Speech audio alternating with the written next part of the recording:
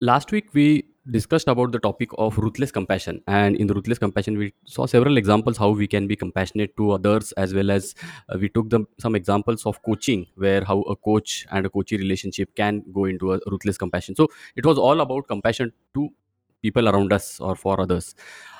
It is important to have that, but more important is to look at, are we really compassionate with our own self? And I think that is the topic which we are going to have the conversation today about. Welcome to 13. 13 is a podcast about being and creating. In this podcast, we acknowledge the mundane and celebrate the everyday.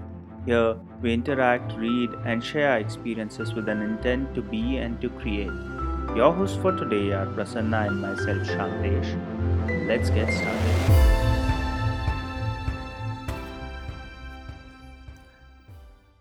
So, Shantesh, the point is, I can give only when I have it with myself, and I think that's the kind of theme for the talk today. Because if I am continuously self-criticizing myself, self-beating myself for whatever parameters we keep around our own achievements, goals, or uh, things like which we think are the right things to do, and if things doesn't go that way, then we are continuously criticizing ourselves and not being compassionate and have that kind of kindness to our own self. So that is the kind of topic which we want to look into, where how it is important to have self compassion first before we being compassionate to others. After the recording last week, we were discussing that ruthless compassion is slowly being replaced with kindness or the niceness that is required. Similarly, when we were also thinking about self compassion, one topic or one aspect which came is that it's often confused with self pity. And Hmm. first, to create a distinction of what compassion is in this context is very much important, very much necessary. So, like you said, there are unrealistic expectations from ourselves that we set. There are high expectations, particularly the millennials onward, all the generations that are coming up. They push themselves through a lot, and that creates enormous, unwanted, unwarranted pressure on themselves. And to realize that it's okay to slow down a bit and uh, take your own time, develop your own way or methodology, and allow yourself to kind of navigate through this situation is very much necessary.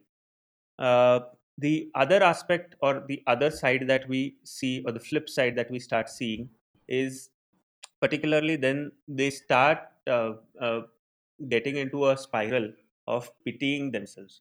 And then, why me? Why am I going through all this? And this kind of a thing, in which you are allowing yourself to slow down, but you are also allowing yourself as a failure. Now, failure is an important aspect, and to have the ability to deal with failure is extremely necessary. But the fine line is that instead of having the ability to deal with failure, to be okay with failure is a completely different aspect. That you are not running to fail, you are running to win. But if you fail, you have the ability is a different thing. But if you are giving up, then you go into a spiral of that self pittiness. So it's extremely important that when we are talking about self compassion, we have to clarify the ground that you are still pushing your limits, you are still stretching your boundary, at the same time releasing the pressure. How do we do that and not create that pressure on yourself that it stresses you out, that fries you out, that burns you out? And how do you kind of deal with that is something which we need to look at. So I think I wanted to create this backdrop. Yeah, I think it is important, Shantesh, which you brought, because if we look at the topic of self compassion, we have to also put the context in which we are looking. And in today's context and today's relevance, especially when you spoke about whatever we can call them, Gen Z or millennials, or even in one of our podcasts, we have discussed how Gen Z, Z plus plus changes from 2 years, 3 years now. It is not a generation gap anymore.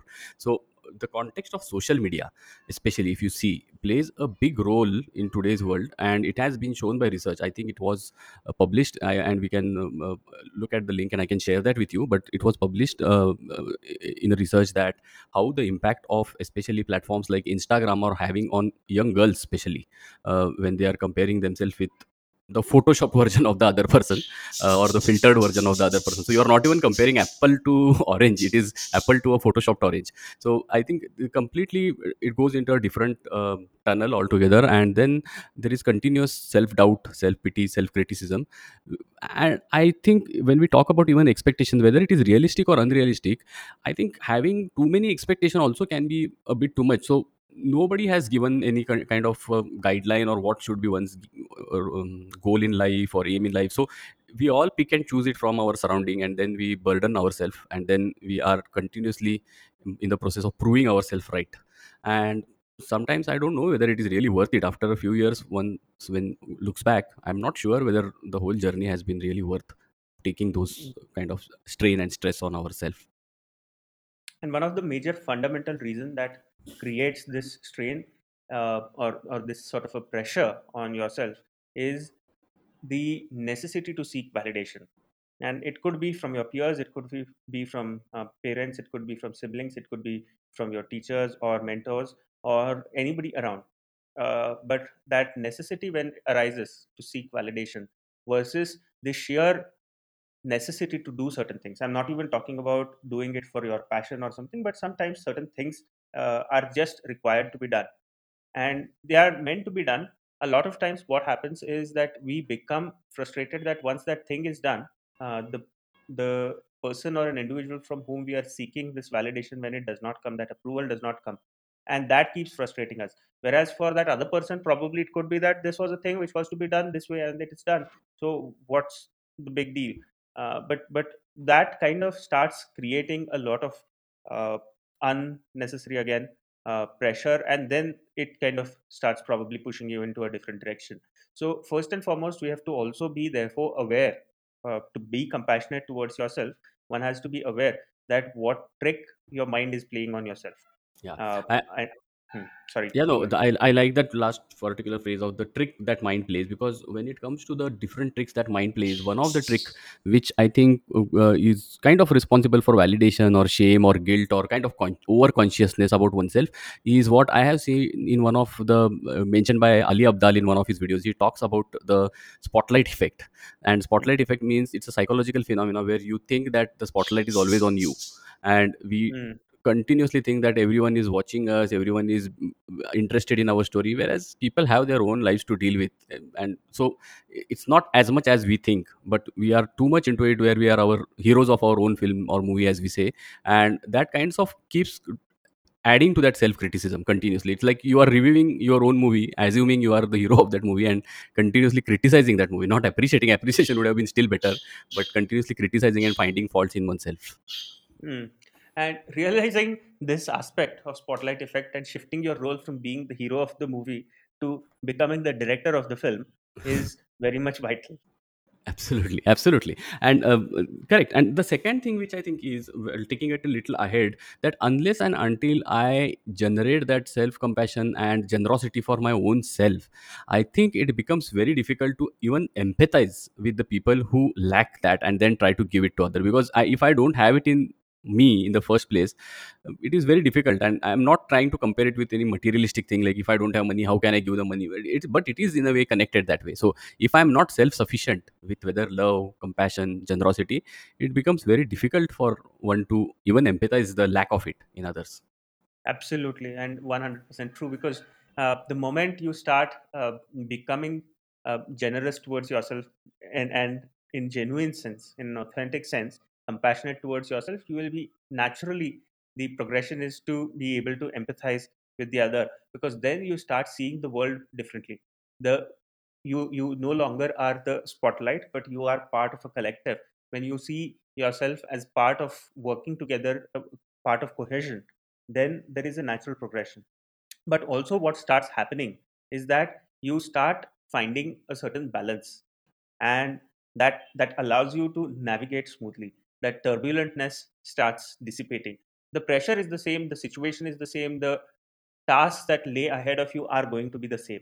Despite that, regardless of that, you will start becoming self-sufficient, as you use the term, is one aspect. And then you also start uh, finding a certain composure in such situations. And finding composure, I don't mean that your pressure is gone, but you allow yourself to be through that.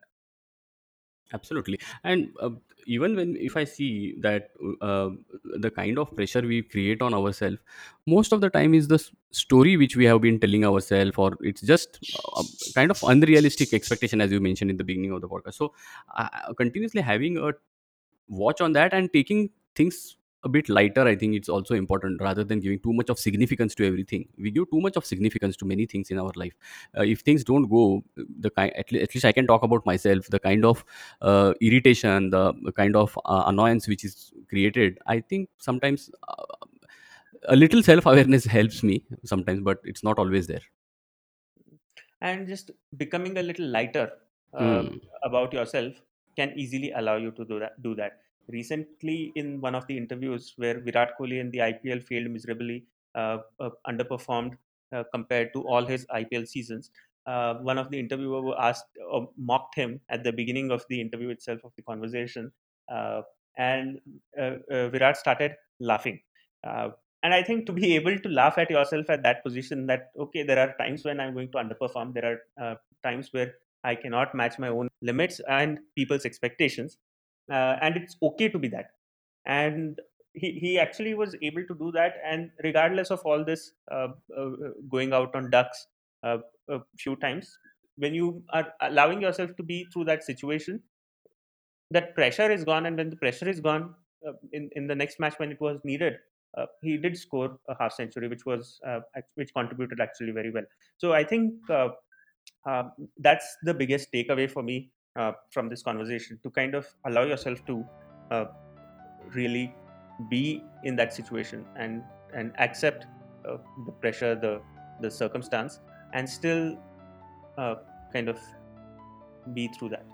Yeah, for me, the takeaway, which I think while having the conversation just now, which clicked to me, is that every time we expect people around us to be understanding, compassionate, they should give us the space, they should understand us, is what we think. But I think the source is with us.